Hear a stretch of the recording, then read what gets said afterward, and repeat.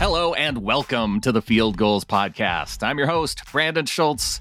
We are getting into part 2 of our look at draft picks on offense for the Seahawks. If you missed part 1, that was our quarterback conversation. So back to talk running backs is my friend EJ Snyder. You know him from Bootleg Football. He's the co-host with Brett Coleman, and you can also catch him on Bears Over Beers. That's part of Windy City Gridiron on the SB Nation Network. This is, I know EJ's one of his favorite conversations is talking about running backs. I kind of wanted to save it to the end, but you know what? It makes sense to talk running backs, especially considering it's a need for the Seahawks. And yes, I said it's a need because, okay, yes, they signed Rashad Penny to another 1-year deal. Chris Carson's still under contract. We don't know his health status, though. We have 2 running backs with very questionable health status. And so when it comes to the Seahawks, when it comes to the fact that Pete Carroll just allowed his franchise quarterback to go to the Denver Broncos and wants to reestablish the run game, I kind of think that picking a running back, EJ, in the first couple rounds of the draft is not out of the question. Especially not with Seattle. If there is one team in the league that is going to buck the trend on running back valuation, which has slid and continues to slide in the league, it'd be Seattle. Like, Seattle would put their stake in the ground. They are unorthodox in their drafting. Have been for the entire, John and Pete era. And they might just say, nope, A, we run the ball more than most people. And B, we don't care what you think of our value. We like this player and we're going to pick him. So I'm with you. It could happen. I would be honestly probably almost least surprised if the Seahawks pulled that off. It's weird when we talk about running back value, though, because I feel like we've shifted from, well, you can't take a running back in the first 10 picks to, well, you shouldn't really take a running back until maybe the end of the first round to now absolutely do not draft a running back in the first round whatsoever, and maybe don't even do it at the top of the second. It's slid that much, but it does mean that where the Seahawks are at 40 and 41, that could put them in the sweet spot for picking the very first running back off the board. Absolutely. The over-under tellingly for running backs in the first round is 0.5. Yep. And that tells you everything you need to know. It's like, do you think one's going to get taken or not? And I would take the under. I would actually be really surprised if a running back gets picked in the first round. I think that's free money. The second round, yes, we're going to see at least a couple of running backs get taken, maybe 3, depending. I think if I'm setting that number for the second round, it's 2.5. Yeah. Right. I think 2 is a pretty safe number. 3, you're willing to go out on the plank and say 3 are going to get picked. It has devalued. And the other thing about this class is there is tremendous depth at running back. You are going to get guys in the 5th and 6th who can start. And people might say, how is that possible? And the answer is, this is one of the largest draft classes in history. Last year was one of the smallest draft classes in history because of COVID. And a lot of guys took the COVID year, the extra COVID year that the NCAA granted. They went back to school. Well, many of them ran out, so there are an extra crop of players. It is 1.5 times as many players as there were available in the overall pool. So the depth at most positions is really good. And running back is one of those positions where you're going to get guys in the 4th, the 5th, the 6th that can come in and start. And that's not typical, but you just have to play the cards you're dealt and say, okay, knowing that I could get this guy or this guy or this guy in the 4th or 5th or 6th, do I want to spend this premium, in this case, second round pick on a running back? And the Seahawks answer might be yes. They'd be one of the few teams that would do that, but most other teams are going to wait because they know they can wait and get a very quality player at that spot. So you're putting your money on 0 running backs in the first round, but which running back would you put your money on to be the first one off the board? That's a great question. And I would say Breece Hall from Iowa State, because I think he is a combination of production. His physical profile is ridiculous. His relative athletic score was like 987 or something, it was even higher than that. I think it was 996. And that makes him the 4th overall running back of all time since 1987 when RAS started to be recorded. And we talked about this on Bootleg, that running back is the all athlete position. Like in any kind of junior football, you put your best athlete at running back because they touch it the most. And so, all the athletes, all the uber athletes play running back. Breece Hall is the 4th best uber athlete at the uber athlete position in the last 20 years. he's incredible physically. He has great production. He is valuable in both the run game and the pass game. He's a home run threat. Like, I would put my money on Breece Hall. If it's not Breece Hall, it's Kenneth Walker III from Michigan State, who is oddly reminiscent to me of Jonathan Taylor, who was another Big Ten running back who was really fast. They're basically the same speed. Well, very I'm still productive. mad that the Seahawks didn't pick. Yep. And that would have been the Seahawks roundhouse, right? Big, fast, physical running back. Kenneth Walker, again, the one knock on Jonathan Taylor that's not turned out to be true because he was a great athlete was, look, he doesn't have very many receptions. Taylor was coming out of Wisconsin. They didn't throw the ball to running backs very much. And strangely enough, Kenneth Walker is the same. Like, he has 30-something receptions in his college career. Like, it's doesn't mean he can't catch. It means he hasn't been made to catch. But he is a ridiculously fun runner to watch. I love watching running back tape in general. Kenneth Walker is a joy to watch. He's a great, great runner. He's a little bit, I would say, maybe undersized for what the Seahawks typically like physically at the profile. Like, he's a little bit shorter. He's got, decent weight. But again, guys like Chris Carson, Penny is now much bigger than he was when he was drafted. They might like a bigger back. But in terms of pure running ability, those two guys are my 1 and 2. Let's go to the one guy who I think maybe would be next on the list for the Seahawks, Pierce out of Florida. Oh, boy. No, were you thinking I was going somewhere else? I was thinking you might go to a different back. I don't disagree with you, but I'm in the minority. I love Dameon Pierce out of Florida. He wasn't used very much, and Florida fans will be the first one to tell you that is the most confusing thing that their coach did last year, because whenever he touches the ball, he basically split carries almost 50-50 with their other running back. And it's funny, I just watched Dameon Pierce again 2 nights ago to do my detailed write-up on him to really sort of put a cap on him and get him ranked. Every time he touches the ball, he did something great. Every time the other back touches the ball with the same line against the same defense, does something okay, does something average. Pierce repeatedly turns something into nothing and does something kind of flashy, but he has a low number of overall carries. And so a lot of people are like, oh, I don't know. The answer is that's great in running back terms. He has less mileage, right? He has less tread off the tires, less wear and tear, which is a big thing. Running back is a wear and tear position. I love Dameon Pierce. Like, he is probably going to end up as my RB3. Okay. Maybe 4. And he is awesome. Like, he has some very good measurable traits, not only in his physical profile, but also in terms of tackles broken and explosive plays. And those two, for running backs who are typically down the board, and I say down the board because for most people, that's where Pierce is. He's a 4th round running back or lower. When this process started, even just 6 weeks ago, when people started to get really interested, Dameon Pierce was like a 5th round running back. He was way down the board. And I looked at him and said, I don't know if that's true. I think he's a lot better than that.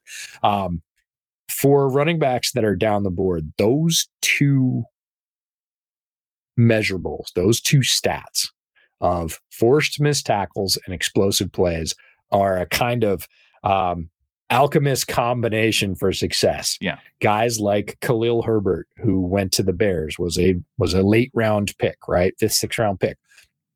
Came out and looked great as a rookie. Was one of the players from last year's class that led in that combination of measurables. And there's 4 guys in this class and that were supposedly down the board picks at running back that had good combinations, and Pierce led them by a bunch. And it's one of the reasons he's climbing is as people sort of dig in and go, why did this guy only get 100 carries? And the answer is the coach, not anything he did. You go, oh, that's a hidden. He was one of my 10 gems on offense for a reason on Bootleg. Love his game. Think he's going to be a way better pro than a collegian.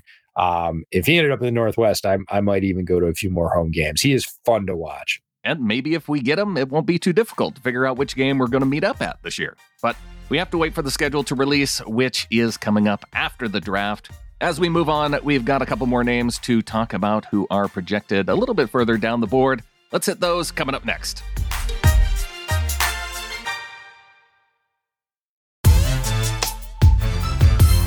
Talking to EJ Snyder of Bootleg Football, and I want to get into some of your other names, EJ, and I know You've got a lot of these names in your rankings exclusive for your patrons of Bootleg Football. $5 gets you access to those exclusive rankings. Just search for Bootleg Football on Patreon to join up, and you can get those. But before we move on, just to go back to look at the reason why I'm interested in Pierce and his ability to create missed tackles. If you look at just the volume, yeah, he forced 39 missed tackles in college, which it's not. I think it was good for top 60, but it's volume. But if you go missed tackles forced per attempt, it's third. It's third in college. Yeah, all of college, which for those that don't follow college football, you're talking about, 150 starting running backs ranked in that. And, another like Pierce could have been considered a backup with his load share.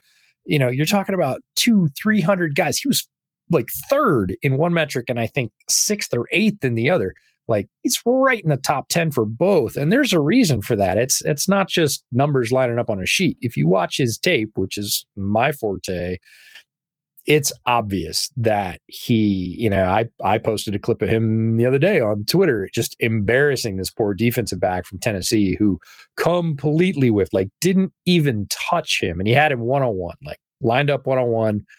Pierce just absolutely jukes him out of his shoes and then keeps going. He accelerates very quickly. His stop-start is deadly on the edge, runs with power, runs between the tackles, again, has that build that the Seahawks would favor. If Dameon Pierce ends up a Seahawk, that to me would be a home run. That would be great. All right, so we've got RB 1, 2, and 3 off your board now. Where do we go next? I would kind of skip because after that, it's going to depend on really fit and what people prefer. Do you want speed? Do you want power? Do you want elusiveness? Do you want pass catching? DJ, I want power. If you want power, I'm going to go down the board, and there's a couple of guys, not very far down the board, but Brian Robinson Jr. from Alabama is getting overlooked because he's one of those guys that just does everything pretty well. I don't think he really has a signature skill, but he runs with power. He is very fast. He has great size. He was a good receiver. He is an excellent, if not one of the best pass blockers in this class. Like, he does everything pretty well, and people just kind of tend to forget about him because he doesn't have one particularly flashy skill or stat. And so he kind of just slides, not because he's bad, but because other people go, oh, this guy's the best. He's got the best moves. This guy, he's got the best power. This guy had the most production. So Robinson just kind of slips down to that 4th or 5th round range. If Robinson ends up again as a Seahawk, he could be the heir apparent to Chris Carson. And his physical skills are greater than Chris Carson. And I don't say that to be heretical. I understand Chris Carson's place in Seahawks lore and production. Brian Robinson Jr. is a superior athlete, and he could, again, in a power downhill system, produce some very good highlights. If you don't get him, one of his stablemates at Alabama for the first couple of years, Jerome Ford, who eventually transferred to Cincinnati and had his last 2 years at Cincinnati, but started off as an Alabama running back, and that is a thing, is another guy that has similar skills to Robinson. He doesn't quite have the size, but again, excellent pass blocker. Very good top end speed, not necessarily the quickest. One cut and go kind of guy. Very dangerous in the passing game if he gets out on wheel routes. Another guy that is going to be down the board, some, not a ton, going to be a mid-round pick, I would say, but could be extremely productive in all phases of the game. Pass protection, number one for rookie running backs. Don't get whoever's playing quarterback killed. And look, you got to catch some passes in the NFL. It's great if you're a great rush threat. Obviously, with the Seahawks, that's magnified a bit, but you're still going to have to catch some passes. Ford can do all those things, and so can Robinson. So those are kind of the mid-round guys. And if I go down the board, there's two guys if you want power. One guy I watched last week, and I thought, okay, like Pete would like this. I'm not sure a lot of people would like this, but Pete would like this. And it's a name that a lot of people probably haven't heard, and it's Sincere McCormick. And he is from UTSA, University of Texas San Antonio, and he is what I would call a pure between the tackles runner. If you are an inside zone team or you are a man gap power team that runs inside a lot, like Sincere McCormick is your guy, which will remind a lot of people of Chris Carson. And he is going to be available late But he is what I would consider a pure power back that does have some speed. It's more straight line speed than it is side to side speed, but likes to hit guys between the tackles, likes to run them over.